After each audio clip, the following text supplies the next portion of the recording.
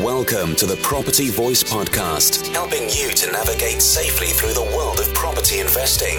Get the lowdown and updates, insights and outcomes on all matters property with a splash of entertainment along the way. The Property Voice, a voice to trust among the crowd. Now, let's get started with your host, Richard Brown.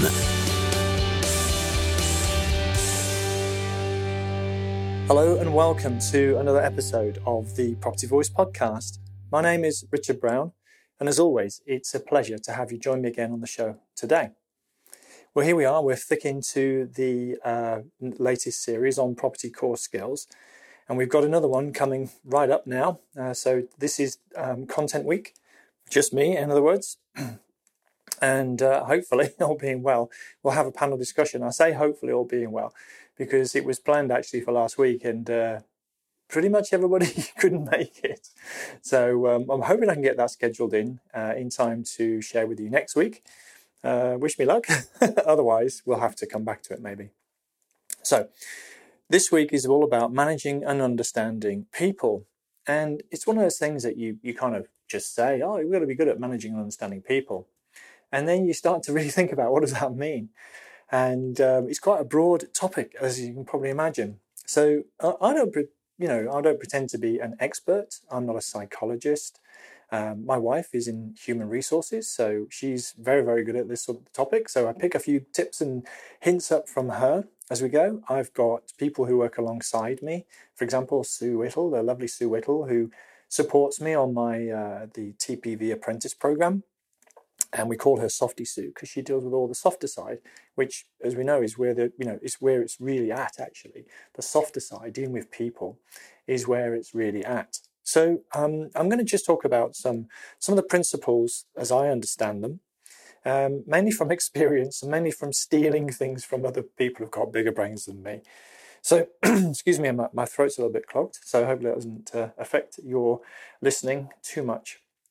I'll try and keep it to a minimum. So when it comes to managing and understanding people, I kind of started to think about, how can I share? What does that mean? And it really breaks down into three things as far as this, agenda is concerned. So first one is literally understanding people. But understanding people also includes ourselves. And I think the best place to start is to understand ourselves. If we understand ourselves, then we can start to understand other people. So I'm going to talk a little bit about that. The next bit is all about managing people. So that's usually, I'm going to try and break that down into dealing with key stakeholders and dealing with key principles. So we're going to come on to that in a second. And the third area, I guess, to be somewhat useful is, managing some difficult situations. How can we perhaps navigate through some of the difficulties that inevitably will arise that we have to work through? So I'm not saying this is necessarily comprehensive. I'm not saying that this would be an academic exercise. And I'm just going to talk about, some of the principles in these three broad categories and maybe some of the ways that I've dealt with things. I've got some notes prepared. I don't have a lot of case study examples prepared. So if I start wandering off, it's not prepared. Okay, so let's see how it goes. I want to get the content out. I want to get the principles out. And if we start wandering into, specific examples from my own experience, then, hey, let's see how that goes. Okay, so the first section was understanding ourselves and other people. And I think there's some key principles here that I'd like to talk about. And really, as I mentioned, it's about understanding ourselves first. I've worked with people, quite a lot on the apprentice program, and it's quite a holistic view that we have. So we talk about having property goals and a property business plan. That's pretty hard stuff, right? It's about money, it's about what we're going to do, it's about strategy, those sorts of things and goals. But equally, we talk about the softer side, the more holistic side. And because I don't think you can actually have any kind of business interest or financial interest or even career interest without knowing and understanding what it is you want yourself out of life, actually. So that's where I start. So right at the very beginning is to start with understanding and identifying and doing some work on our purpose, goals, and values. And I guess this would be an easy way to say that would be our why, our what, our when, and our how. The purpose, of course, is our why. Why do we do what we do? What do we want out of life ultimately? Now, I guess if you're 18 years old, you might not know what you want when you're 80 years old. So I get that. This can emerge, can change over time. I think people go through phases of life, stages of life, and our purpose can, evolve and change as we go through those stages. But I think, perhaps we do have some common core purposes or a core purpose ultimately.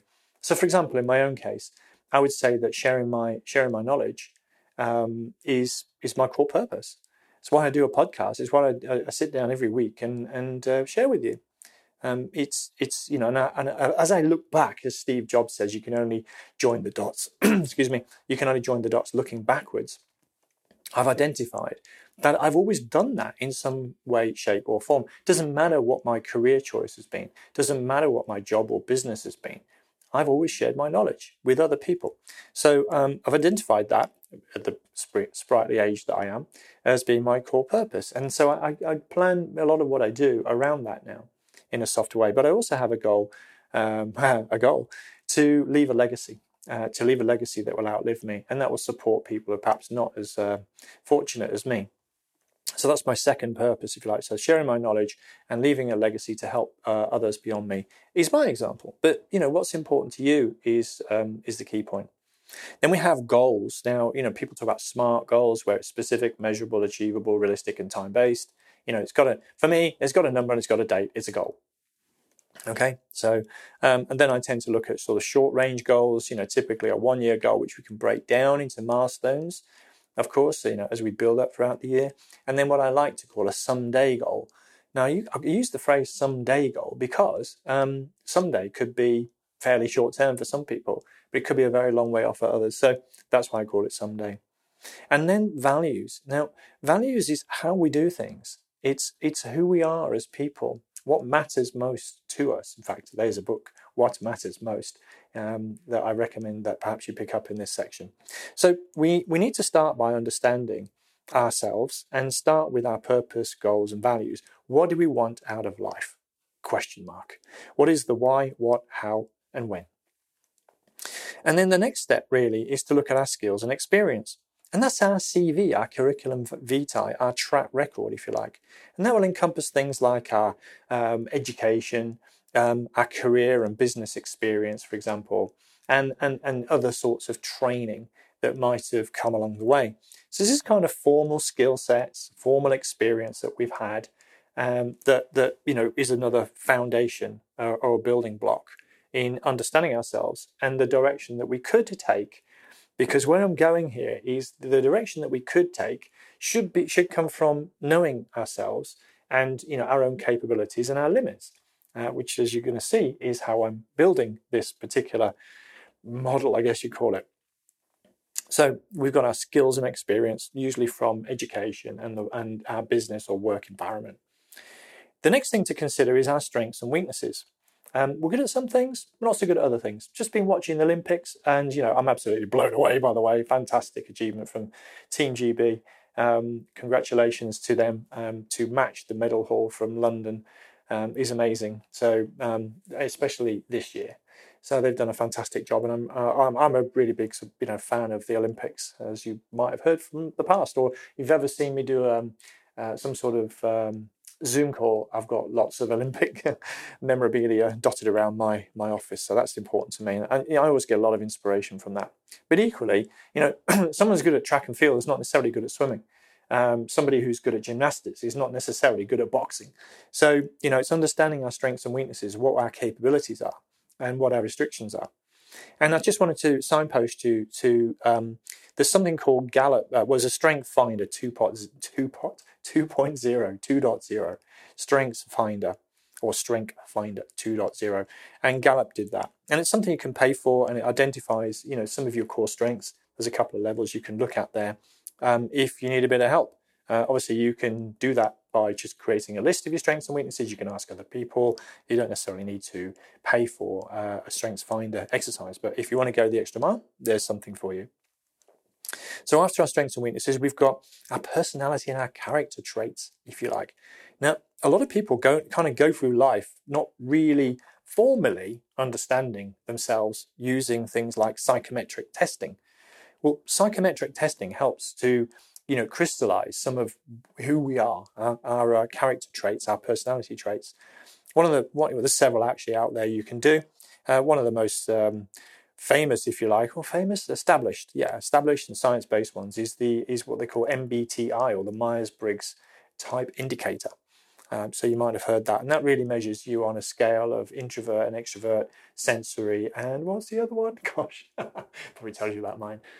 Sensory and thinking, I think I can't remember now. No, it's not that. But anyway, so the MBTI is something you can do. You can do a free test and you can do a formal test if you like to understand which one of the 12 personality types you might be.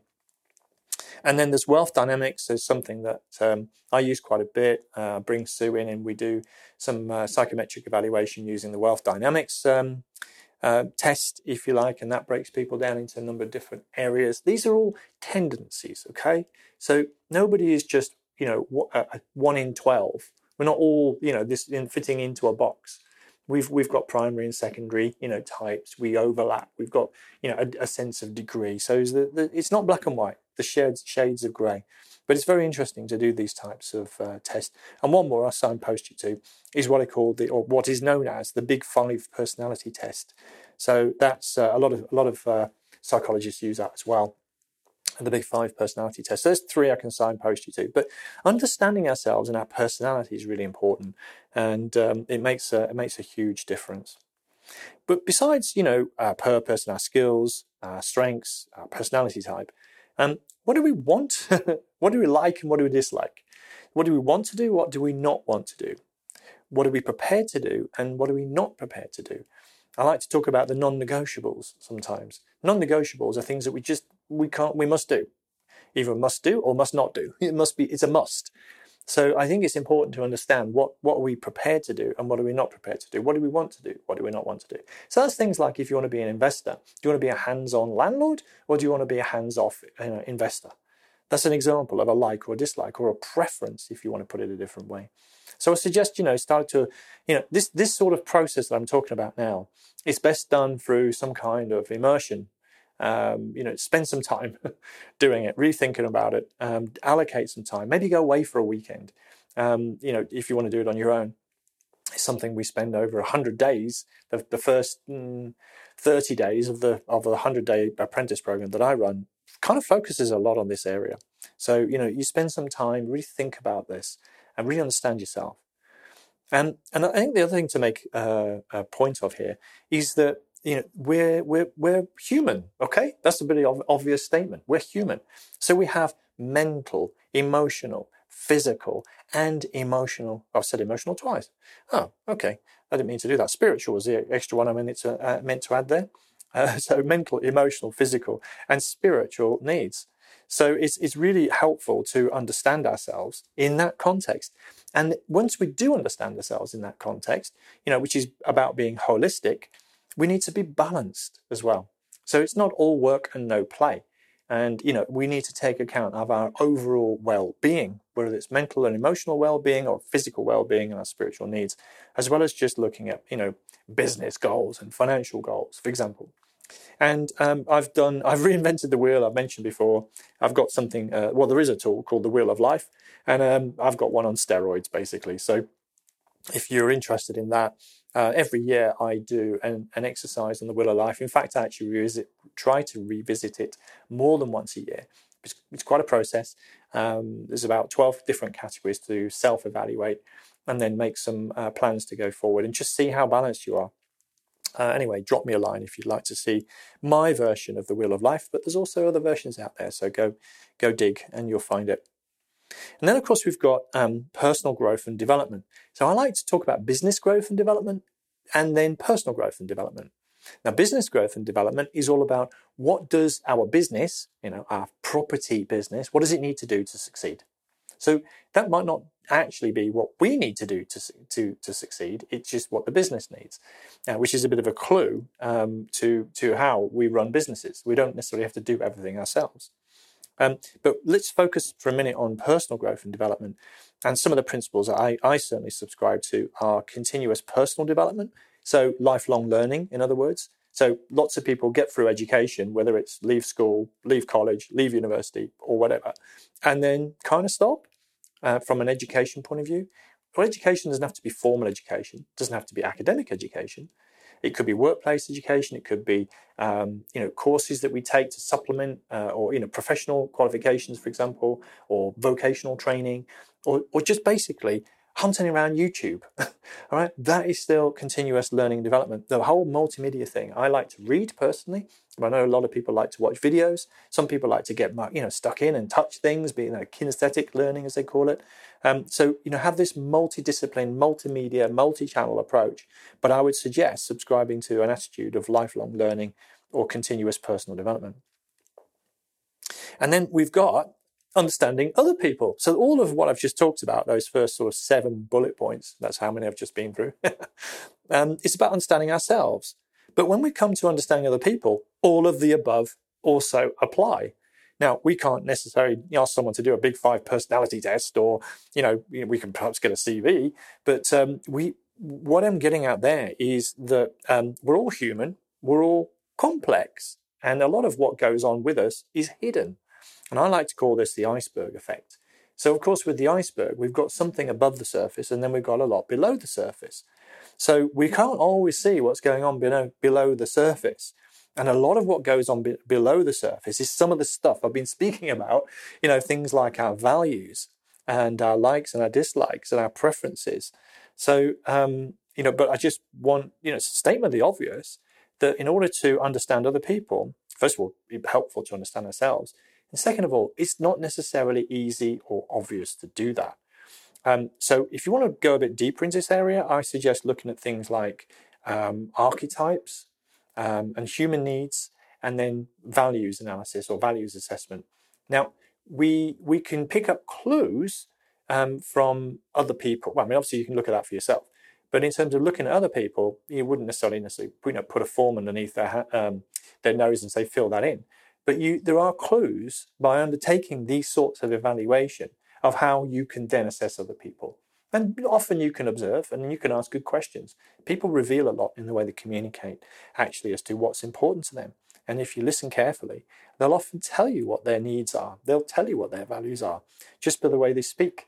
So there you go. So I don't want to get too far into this topic, otherwise it could be a degree course on understanding people. But I think the key point is understand ourselves, spend some time on that, invest in yourself to get a foundation, get an understanding. I call it, actually I forgot, we've got baselining. That's what I call it, baselining. So get a baseline, understand who you are, where you are, what you want out of life and where you want to head to. And then obviously you'll be better placed to move away from self-reflection and start to think about looking and working with other people. And that will just make you more aware and more conscious, and it's going to help when it comes to managing people, which, fun enough, is the next topic. So in terms of managing people, I kind of broke it down into 2 sections. We've got key stakeholders, and then we've got key principles. So in terms of key stakeholders, when it comes to property, let's just bring it back on topic. When it comes to property, I think we've got, potentially staff that we might have working with us. We might have contractors that we might need to engage in. We might have service providers such as letting agents or finance brokers, for example, that we need to engage. We might have investors that sit alongside us. And then this is a bit of a hidden one. A key stakeholder is someone who's got a vested interest in our business, or we serve in some way through our business. And the other one is family and close friends. And often that gets overlooked because they want something out of what we're doing, potentially, and 2, they may be impacted or affected by what we're doing. So I think it's important to include family and close friends. So think about our key stakeholders and think about being inclusive. Okay, the word inclusive. So think about how all of these people are included within our business, but how we can include them in how we go forward and what their needs are. what their interests are. So the stakeholders have an important part to play, and we therefore have an important part to play there. So I would say just have a focus on our stakeholders, because we're not islands. Okay, we operate in relationships with other people, and those stakeholders are what I suggest are some of the key ones. If I've forgotten any, or if you want to add any, that's absolutely fine. And the second area I want to talk about is some key principles. So I'm not a management guru.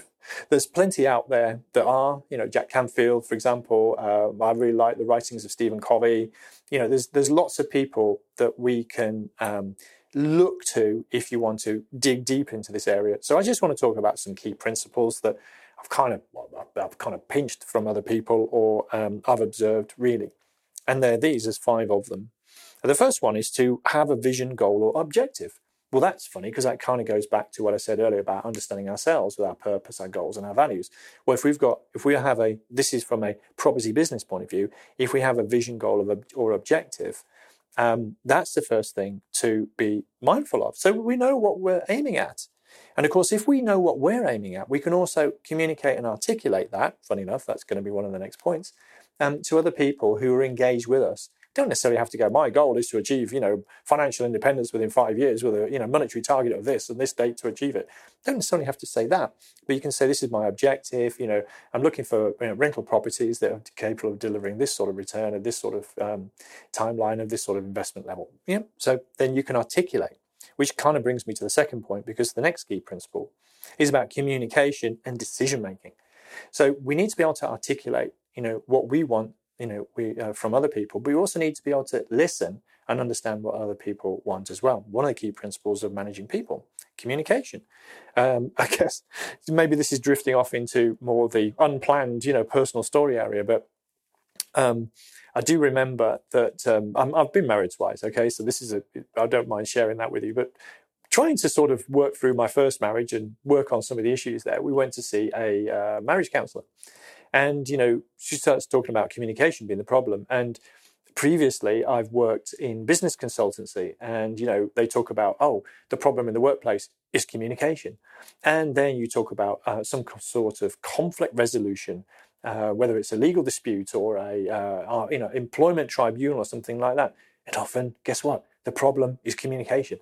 So there's no prizes here. Communication is one of the areas that in managing people falls down the most. So if we get good at communication rather, chances are we'll have greater success. So that's that. The second point is decision making related to communication. Decision making. So if we need to be clear and transparent and timely in our decision making, take a decision and move forward. And that's one of the principles as well. But to be successful in this business is to be able to take these decisions. And they say, that's it. Just do that. The third thing is kind of on the human level. So it's connection, trust, and empathy. So this is the third key principle.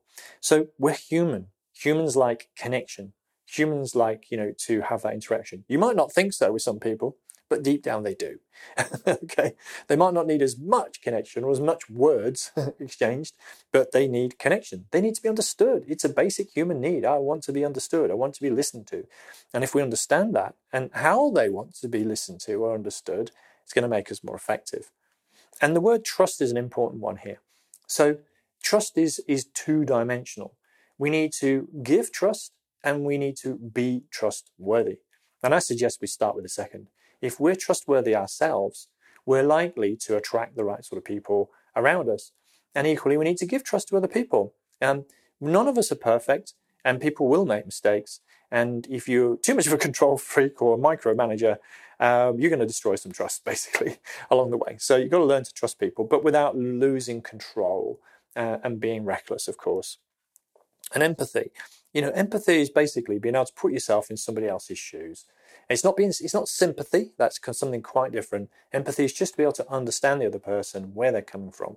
So if we're good at connection, trust, and empathy, we've got a good start in terms of managing people. The fourth point is motivation and discipline. So motivation in terms of managing people is to be able to, get people to do stuff effectively. Okay. including ourselves, by the way. We need to be self-motivated, first of all. And then also we need to help motivate other people to act. And, people talk about carrot and the stick. It's a little bit outdated. I think it's all about understanding them, understanding their needs, and having a common goal and a common vision, and then encouraging people to take the responsibility to act, if you like, in line with that. And obviously, you might need to do some correction along the way and give feedback along the way. But motivating people to act is going to be another success principle. And discipline. Discipline in this context it doesn't mean giving people a telling off.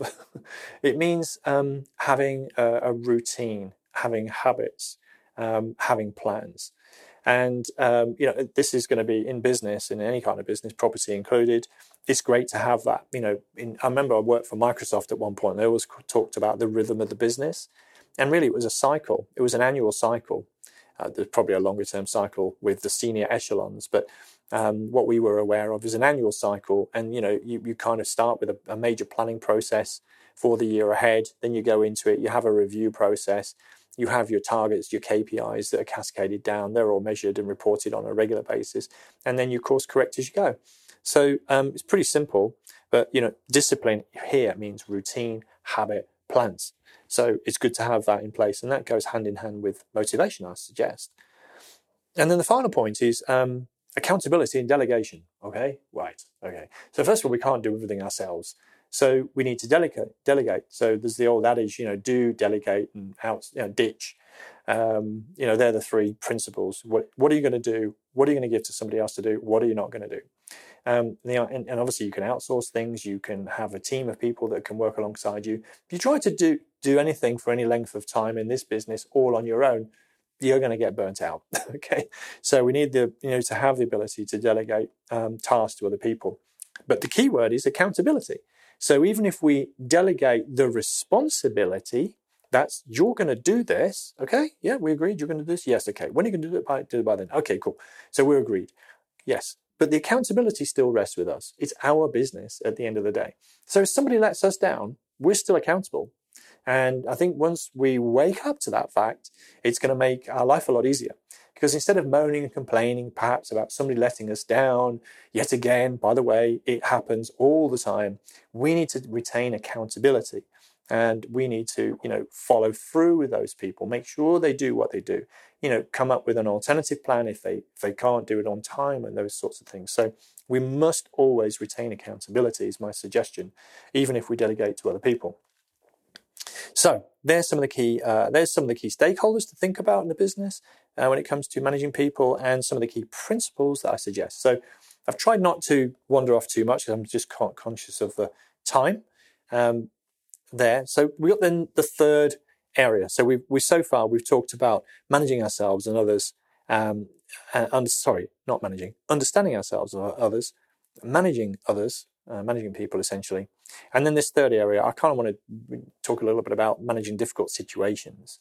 So, difficult situations will arise. And I will talk about it later, but it's natural, so expect it, basically, but I'll come back to that. So in terms of property, some of the typical problems and challenges that we perhaps face in property revolve around three main areas, let's say. I dare say there's more, but that's what I want to talk about. So the first one is property challenges themselves. So that's whether it's an actual property, our portfolio, or a project. Well, we talked about managing projects and portfolios and properties in a previous session. Now that could be direct or it could be indirect. So it could be people, things related to our property, for example, that could cause the problem. So a tenant living in a property is sort of related to a property. I know it's going to merge with a people problem, but, it's related to the property. That's what I'm getting at. Property is a very financially intensive sector. And so financial challenges are put there as a separate point. And then people challenges. Now, we've been talking a little bit about people already. So, understanding ourselves, understanding other people, being able to manage other people is going to help with some of the people challenges. But, we don't always have full control of the people that are around us. Like I say, a tenant decides to not pay the rent. Tenant decides to, destroy the place. By the way, this is a minority I'm talking about. I don't want to cast aspersions against all tenants not paying rent, all tenants sort of damaging property. That's not what I'm saying. I'm just talking about the challenges. So obviously the challenges are not necessarily 100% of the time. And in terms of financial, we need to be prepared to deal with financial challenges. We need to raise money. Sometimes we need to, we've got a project that runs over budget or over time. And sometimes we're struggling to raise the funds to, reinvest, or something happens in the property, like the boiler breaks down, and then we need to replace it, and that's unexpected or unwanted. By the way, it should be expected at some point, just by the way. Good principle there. And in fact, that is the principle, expect the unexpected sometimes, or expect the expected, actually. Now, these things are going to happen. So many times I do a portfolio review with people, and I ask, have you made any provision for voids and maintenance? And sometimes the answer is, well, no, because I've had a tenant there for 2 years, so there's no voids. Or no, because I haven't had any maintenance problems. And then lo and behold, a year later, they start to have things break down, and maybe that tenant moves on, and go, okay, good idea to make some provision for that, isn't it, really? So managing difficult situations breaks down into sort of property, finances, and people. So have some consideration, have a plan, and have a fallback or a contingency in things, in case things don't go well. So I have some plans around those areas, and I think about what you're going to do if things don't go quite according to plan in those 3 areas. But some specific difficult situations, I was doing a little bit of reading just before I came on air to talk to you. And I was like, dealing with conflict in the workplace was something I looked up. And I saw that there was a study somewhere that talked about managers in the workplace spend 30 to 40% of their time, that's at work as a manager, dealing with some kind of conflict. And that was quite a surprising statistic. Kind of between a third and a half, just over a third of the time managers spend at work is dealing with some kind of conflict. Well, let's just say, what is conflict? Well, conflict is a disagreement at heart. That's what it is. It's a disagreement. It's where 2 people see things differently. And if you think that we just spend all this time talking about understanding ourselves, understanding other people, and recognizing that we're all different, we're all unique actually, then it's understandable, isn't it, that we're going to disagree on certain things. So expect that. It's natural that we're going to disagree with people, and people are going to disagree with us. So once we get over that idea, well, why can't people see it the same way as me? Because they're different. We're all different. So that, expect it to happen. It's natural. So don't get bent out of shape. If somebody disagrees with us, somebody sees it differently, don't get bent out of shape. Kind of learn to go with the flow a little bit. And then we'll start to relax. And then we'll start to, probably deal with conflict situations a little bit easier. The next area, really talking about difficult situations, is all about expectations, and I'm really guilty of this. I used to have a lot of expectations of other people. Well, we can't control other people, okay? That's the first thing to say. We have no control over the next person, really, especially not in a democratic society. Maybe in some other, parts of the world that is more, apparent, let's say, but definitely not in the UK and most Western, societies. So people have different expectations. They have different interests, and they have different assumptions, because we're all different again. So we've got to reconcile these differences.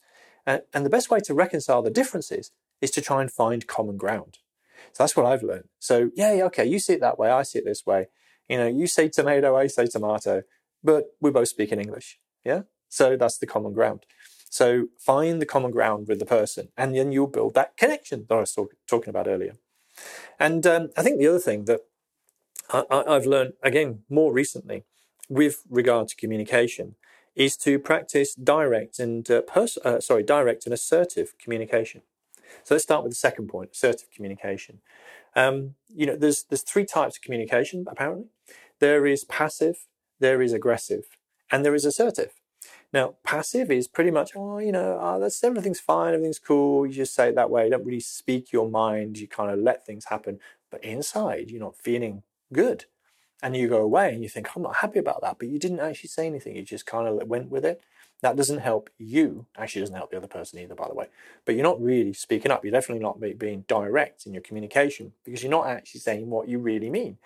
And then the other end of the scale, you've got aggressive communication. It will be done this way, blah, blah, blah.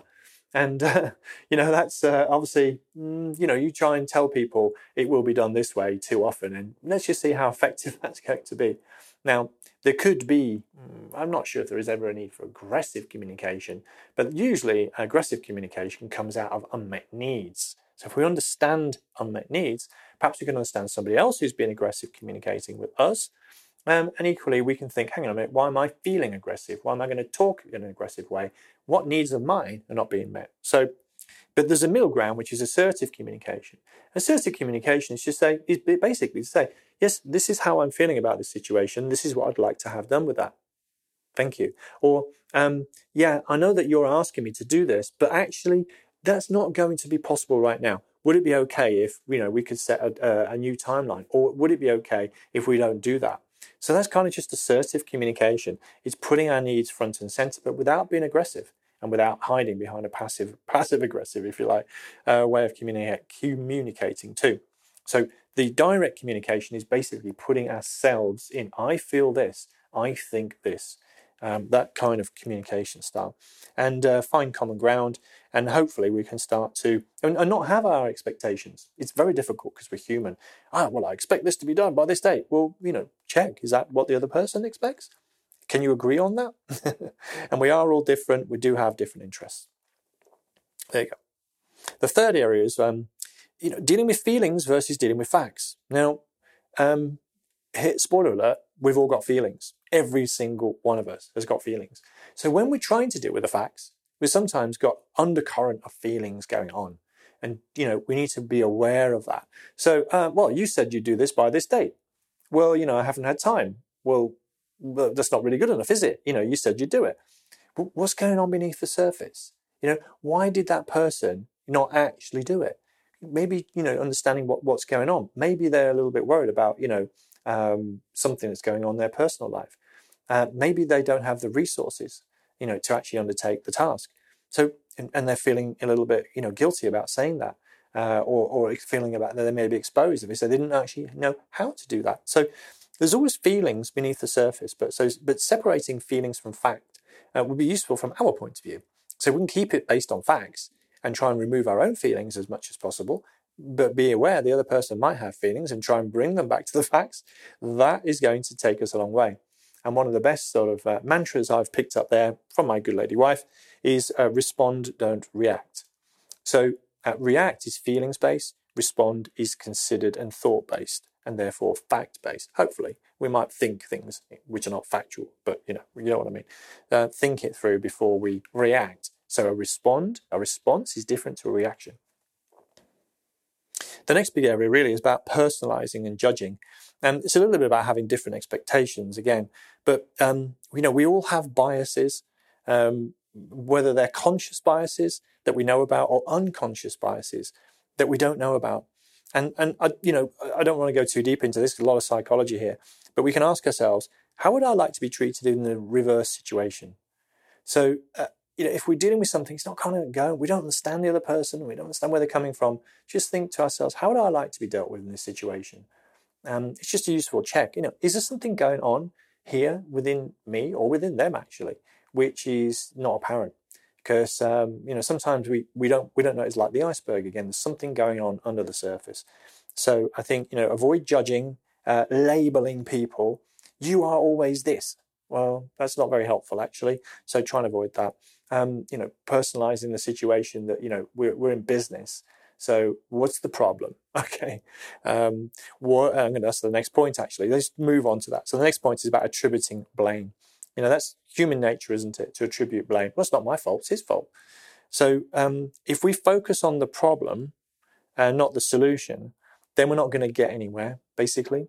So what we need to do is flip that around. Okay, fine. What is the problem?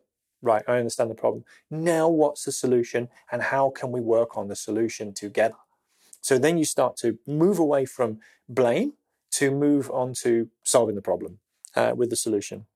And a kind of related point is to, and I picked this up from one of the things I read, actually, I can't remember the source, I'm really bad, but I think it's quite a common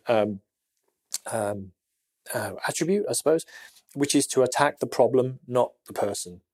So separate the problem from the person, in other words. okay, what do we need to do here with this situation? Not, little Johnny, you've done it again, you idiot, sort of thing. So if you pick on little Johnny, he's not going to be very happy. But you just pick up on the fact, okay, all right, you've just dropped the eggs, so we need to mop up the eggs. Okay, Johnny dropped the eggs. Yes, okay, but let's not go there. The eggs are on the floor. It's made a mess. We need to mop up. I don't know why I'm talking about dropped eggs, but there we go. Just a silly example, I suppose. And then the the final area is what I call pursuing justice. And things go wrong. We're in difficulty, and someone's to blame, and maybe we've lost something. And then we need, perhaps ultimately we've tried to fix the problem. Perhaps it hasn't worked. Perhaps someone's let us down. And then we need to think, we're probably thinking, well, I want justice here. And often justice means, perhaps taking people to court or something like that, some kind of litigation, some kind of conflict resolution process. But I think before we do that, what I would suggest from, a lot of experience is to weigh up the pros and cons. Now, we may have lost something and we may feel entitled. We may feel that we're owed something by that person and we want justice. But actually weigh up the pros and cons. Someone close to me, I'm not going to mention any names, felt that they were constructively dismissed at work. They resigned, but they felt they were pushed into a corner for various reasons. And they spoke to me about, I think I'm going to pursue this as a tribunal. And I just relayed to them and said, listen, I kind of had something not identical, but slightly similar to me. I sold a business, actually. Sold a business, shares in a business, but I was still an employee of that company. And then the owner of the business just sent me the P45. I said, hang on a minute, I've sold you my shares, but we haven't terminated my employment. We didn't actually discuss that. What do you want to do about it? Well, you're gone. That's it. And I spent 9 months going through a tribunal process, which technically I was entitled to do, but ultimately I failed because I wasn't very well represented, basically. But it really consumed me. That's my point. I spent 9 months sort of in this fight against, the former, the person who bought my business. And ultimately it didn't prove fruitful. And I wasted a lot of energy, a lot of time, a lot of mind space, fighting that particular case. So I recommended to the person I was just talking about that, I don't know, it's, perhaps moving on is a better thing to do. Weigh up the pros and cons before you go ahead with that.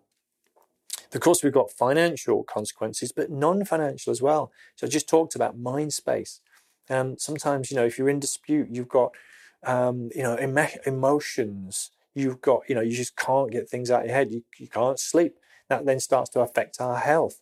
So you've got non-financial considerations as well as financial. And sometimes probably always the non-financial considerations actually are worth more, ultimately. So, think carefully. We've got this emotional investment as I talk, and we've also got the opportunity cost. So if we pursue somebody in some area, well, we could be doing something else to overcome the problem in a different way, make up for it in a different way. So there's the opportunity cost. What do we give up in order to pursue that, or pursue them? So pursuing justice, if you like. And I guess, some things perhaps need to be fought, or yes, with an F, fought. But some things just need to be let go, actually. So let it go. He's quite there's a film, Let It Go. He talks wisely about some things we just need to let go so that we can move on, and let karma have its place. But, equally, it's just maybe the best thing for us to let something go. So I guess in summary, I talked earlier about, looking at problem situations or difficult situations in terms of property, finances, and people, maybe having some plans in place, certainly for the first two. And we talked a little bit about some of the principles in dealing with people as well. But in terms of dealing with difficult situations, recognize that it's natural, recognize that we're different, recognize we're human and we have biases, we have feelings, we have, our own thoughts and values, as we were talking about. Try and, shift from focusing on blaming people to problem solving. And, really weigh up whether we actually have the time, energy, inclination, mind space, emotional capacity, and the financial resources to pursue justice. Because, perhaps moving on is sometimes better than having a fight. So there we go. That's me covering what I can share in that sort of area. Obviously, I could talk probably a lot more. I could probably give lots of more specific examples, but I think in the interest of time for a podcast episode, hopefully that's giving you some context around this property core skill of managing and understanding ourselves and others, or managing and understanding people. So hopefully we can reassemble the panel and get some really bright people who can sort of take that on another level, maybe dig a bit deeper into a couple of areas, maybe add, some richness to this conversation. There you go. But I guess just to kind of draw some conclusion, the show notes are going to be over at the website, thepropertyvoice.net. If you'd like to understand anything from today's show, for example, Richard, you talked about, this, where do I find it? Please Google it first, but, come to me second. Podcast at thepropertyvoice.net is how you can reach me in person. If you want to talk about anything to do with property, you can reach me at that email address as well. Going to have a bit of a mini break, so I'll be sort of on and off working, so don't expect a fast response. In fact, probably don't expect a response for about a week or 10 days now, actually, because I'm going to take a break. There we go. So I guess all that remains to say is thanks very much for listening once again this week. And until next time on the Property Voice podcast, it's ciao ciao.